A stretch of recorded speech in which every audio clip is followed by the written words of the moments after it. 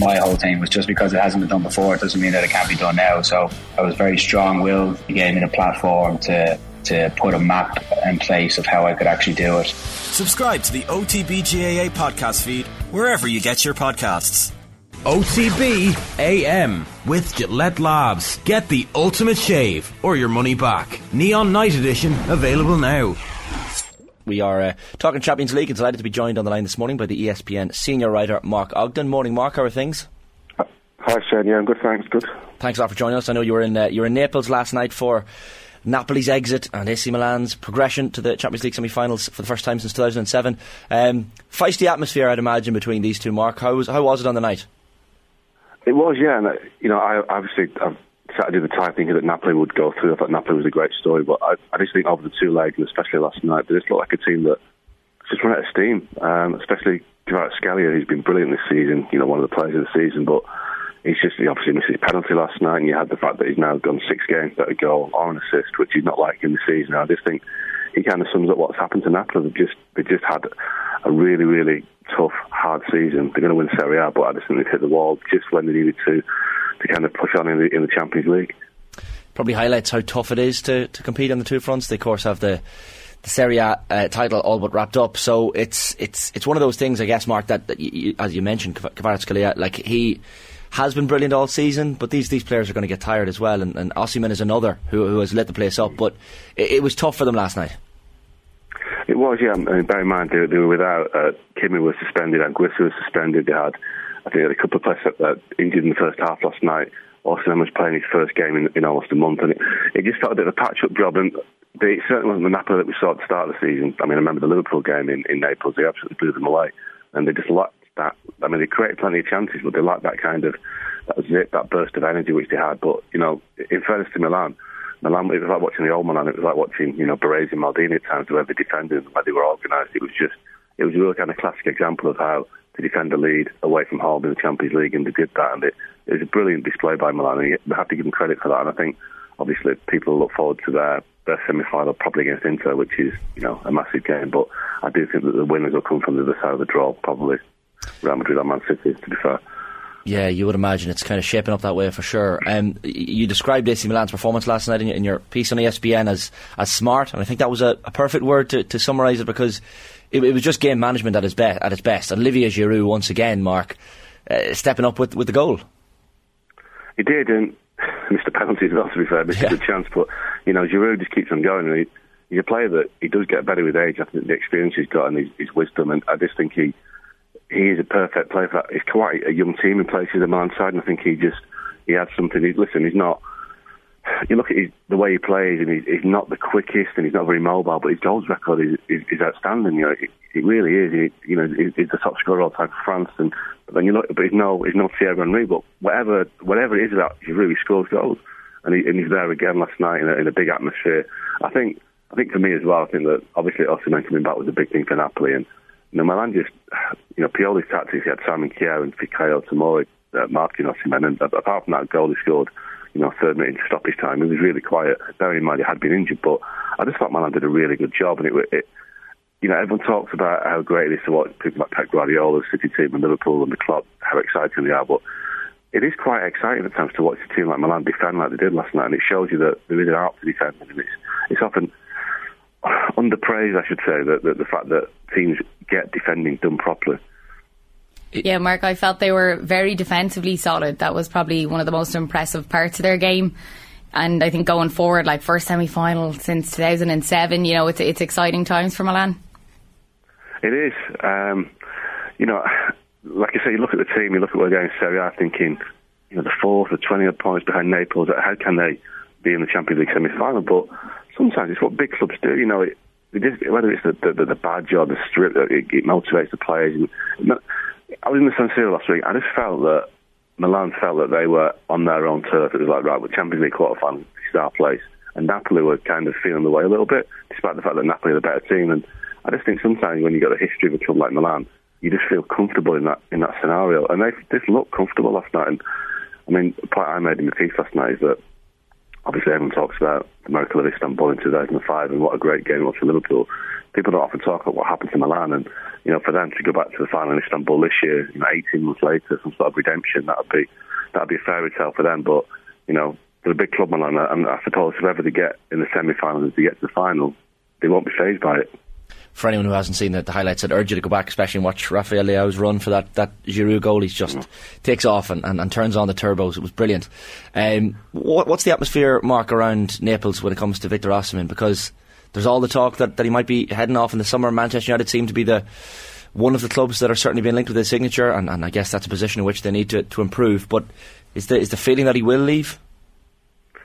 Well, I mean, I spoke to a couple of fans in the town yesterday, and the feeling on the fans that definitely not, he won't leave.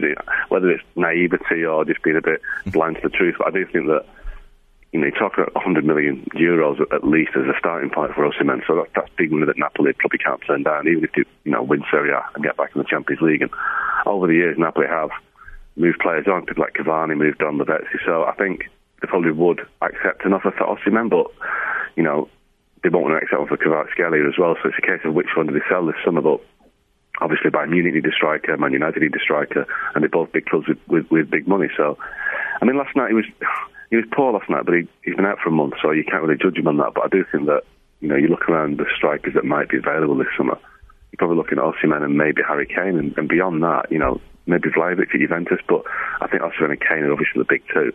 So I'd be very surprised if he stays at Napoli, because you're going to have some very big and ambitious clubs chasing his signature. Yeah, and only back from injury as well. Where do you rate him in terms of the type of centre forward he is? I read reports that he's one of the strongest centre forwards in Europe, maybe behind Haaland at the minute. Would you agree with that, Mark, or where would you rate him? I still put him behind Harry Kane. I mean, obviously Haaland's at the top, but I still put him behind Kane, and people like Marcelo Storz have goals. I think with Osimhen, he's got great pace. He's got strength, but I think that there will be a question mark over him, rightly or wrongly, because he's doing Serie A, and I think, it hasn't been the best league over the years for producing strikers. We all saw, Romelu Lukaku, destroyed Serie A a couple of years ago. Either side is not doing great at Man United and Chelsea, so I do think Osimhen's got the credentials and the quality to do better than that, but it is a question mark. He'll have to answer that. So, can he do it in the Premier League where it is so intense? But Haaland's done it. Kane does it regularly, so I don't think he'll have a major problem. But I think it is something that, at the moment, means he's not quite at the level of Haaland and Kane. Lewandowski, great striker over the years. I think I think time's catching up with him now. But I do think that those are the top two in terms of Haaland and Kane, with Osimhen behind those two. The other game last night, of course, Mark, and we touched on it heavily at the top of the show this morning, was Chelsea's exit at the hands of Real Madrid, 4-0 in aggregate, and look, it's been a rude awakening to life as caretaker manager for Frank Lampard. 4 games now, 4 defeats. Only 1 goal scored in those 4 games as well. Were you surprised that Frank Lampard was the man that Todd Bowley and co went for between now and the end of the season? Well, in the real world, I was very surprised. In the Todd Bowley world, I wasn't surprised at anything, because you just don't know what is coming down the track at Chelsea at the moment, because they've made some strange decisions all season. From sacking Thomas Tuchel, appointing Graham Potter. It's just been a long case of, decisions made without the experience that you need to make them, or the knowledge, maybe. So, the idea of bringing Lampard into, it's the old classic steady the ship because he knows the club kind of thing. And his last 12 games with Everton, last 9, he was sacked at Chelsea 2 years ago. Frank Lampard has no credentials to manage Chelsea apart from the fact he used to play for them. So it was a bad move, and it's almost like tarnishing Lampard's legacy, because it's 4 straight defeats now, like you say. I don't know who the next game is again. I think it might be Brentford next week, which they could lose as well. So, what they need right now is a win, just a win of any kind, whether it's in the Champions League or anything. So they're in an absolute mess. They're not going to be in any kind of European football next season. They've got lots of players to move on. I think Lampard will be well out of it in the summer when he finishes his caretaker stint. But I just wouldn't trust Todd Bowley and his advisors to get the right manager in the summer to make them what they need to be, which is, one of the Premier League's top 4 clubs and a club in the Champions League. I know you've been writing earlier this month about the names, as many as 7 names on Chelsea's shortlist. They included Nagelsmann, Enrique, you have Maurizio Pochettino, of course, in there as well, Ancelotti, and the sporting manager Ruben Amorim being mentioned as well. Is it still a lucrative job? Because, of course, they won't have Champions League football next season, and yet it's still a massive club, and it's in London. Yeah, it's a top job, Chelsea, for all those reasons you say, and they're at the Champions League, but they'll aspire to be in the Champions League, and a manager that's a good coach could look at that squad and think there's some really good players here. You just need to get them working as a unit, which might be easier said than done because they've been put together almost like they've been thrown at a dartboard. But it's a great job, Chelsea, because it's probably London's biggest club in the eyes of European coaches. I mean, I know Arsenal and Tottenham have got the history, but I think Chelsea, because of where it is and because of what it's done over the last 20 years, they are a super club, Chelsea. So it's a job that out-of-work coaches will be falling over themselves to get. So I don't think they'll have any concerns on that point. But, you know, as you saw with Man United over the years since Ferguson retired, if you make one bad mistake, it leads to another and another, and before you know it, 10 years is gone and you've basically fallen way behind your rivals. So that would be my concern if I was a Chelsea fan, because Todd Bowling does kind of have similarities to Ed Woodward in terms of making emotional decisions that, you know, like I said, don't really have any kind of basis in reality. So it's an interesting one to watch, Chelsea. And can I just go back very quickly on the Osimhen thing? So I didn't mention Karim Benzema as one of the best strikers, I think, before people say Karim Benzema. I've got to mention Karim Benzema. Yeah, unbelievable. He is, absolutely. But even just when we were talking about Frank Lampard there, Mark, I often wonder, will this do more damage than good for his managerial career or whatever he goes on to do after this? You know, it's not a good look, and obviously money talks. You know, he obviously will be well paid for this, but really in terms of his management career, you can't see it being a positive experience. No, it didn't do any good, really. I mean, let's be honest, it was, his reputation was pretty low after Everton because it went really bad at Everton. And, you know, on a personal level, Frank Lampard is one of the good guys. He's a guy that will engage with the fans, with the media. He's not one of these that will kind of be abrupt or aloof, but you've got to say that Everton went so badly wrong that he was very lucky to get the Chelsea job, and he's not actually doing anything at Chelsea to suggest that what happened at Everton was a blip. So I don't know where Lampard goes from here. I really don't. I think it's going to be tough for him because he's already had his dream job with Chelsea. So, you know, after failing at Everton, what is he going to get? He's probably not going to get a Premier League job. He ain't going to get the England job, which, you know, I think that's a good thing or a bad thing for him. And I don't know, I just think he'll end up being a TV pundit, because I just don't see where he goes in management. I just think he's got too much failure on his CV at a young age. You know, he's not really achieved anything, let's be honest. I mean, he didn't even get Derby promoted, so nice guy, good guy, but I just think management isn't for him.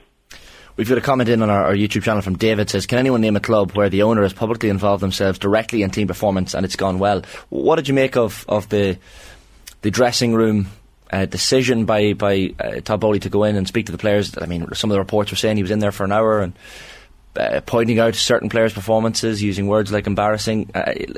Is this a very bad look for Todd Bowley and Chelsea?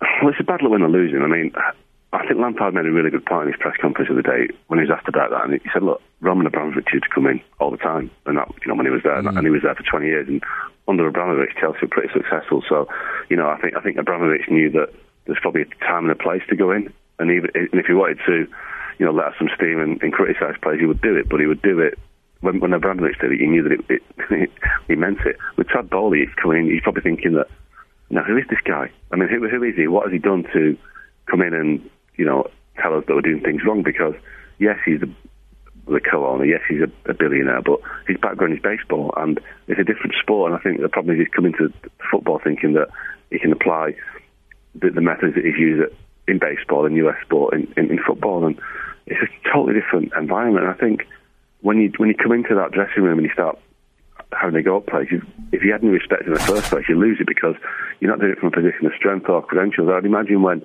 Abramovich came into the dressing room that the players were, you know, sat up straight and listening, because whatever his faults the guy had, you know, delivered success at Chelsea, and the players knew that his methods was working. With Todd Bowley, none of his methods have worked. So I suppose the players are thinking, well, you can't have a go at us for making mistakes because you're making them every day.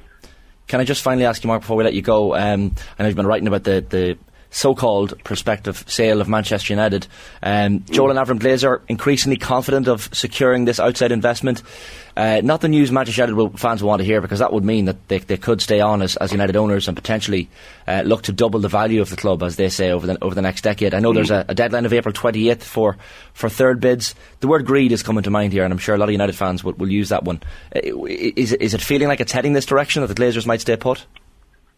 Yeah, I mean, I did a piece in February when I wrote that people were contacting the Rain Group, a bank that are in charge of it, and they're telling me that they're kind of sceptical of the Glazers' motives, that they didn't really think they would sell. And honestly, I got I've got heaps of views on social media from fans about that, but it's not because I want it to happen, it's because that's what I was told. So sometimes you have to accept that there can be an uncomfortable truth if you don't like it, and that is the situation with the Glazers right now, that even if you just, take away your emotional attachment to it, and you look at the fact that four hedge funds and investment banks have made public their desire to get involved, but it's not to buy the club, it's to help invest and to help support the owners, which is basically enabling the Glazers to stay. So there are 6 Glazers, we know, and 4 of them have, certainly 3 have had no kind of involvement on a day-to-day basis. What the other one, Brian, has kind of removed himself over the years from United. So it's just Avi and Joel, and I'm told that Joel and Avi are just very keen to find a way to keep the club and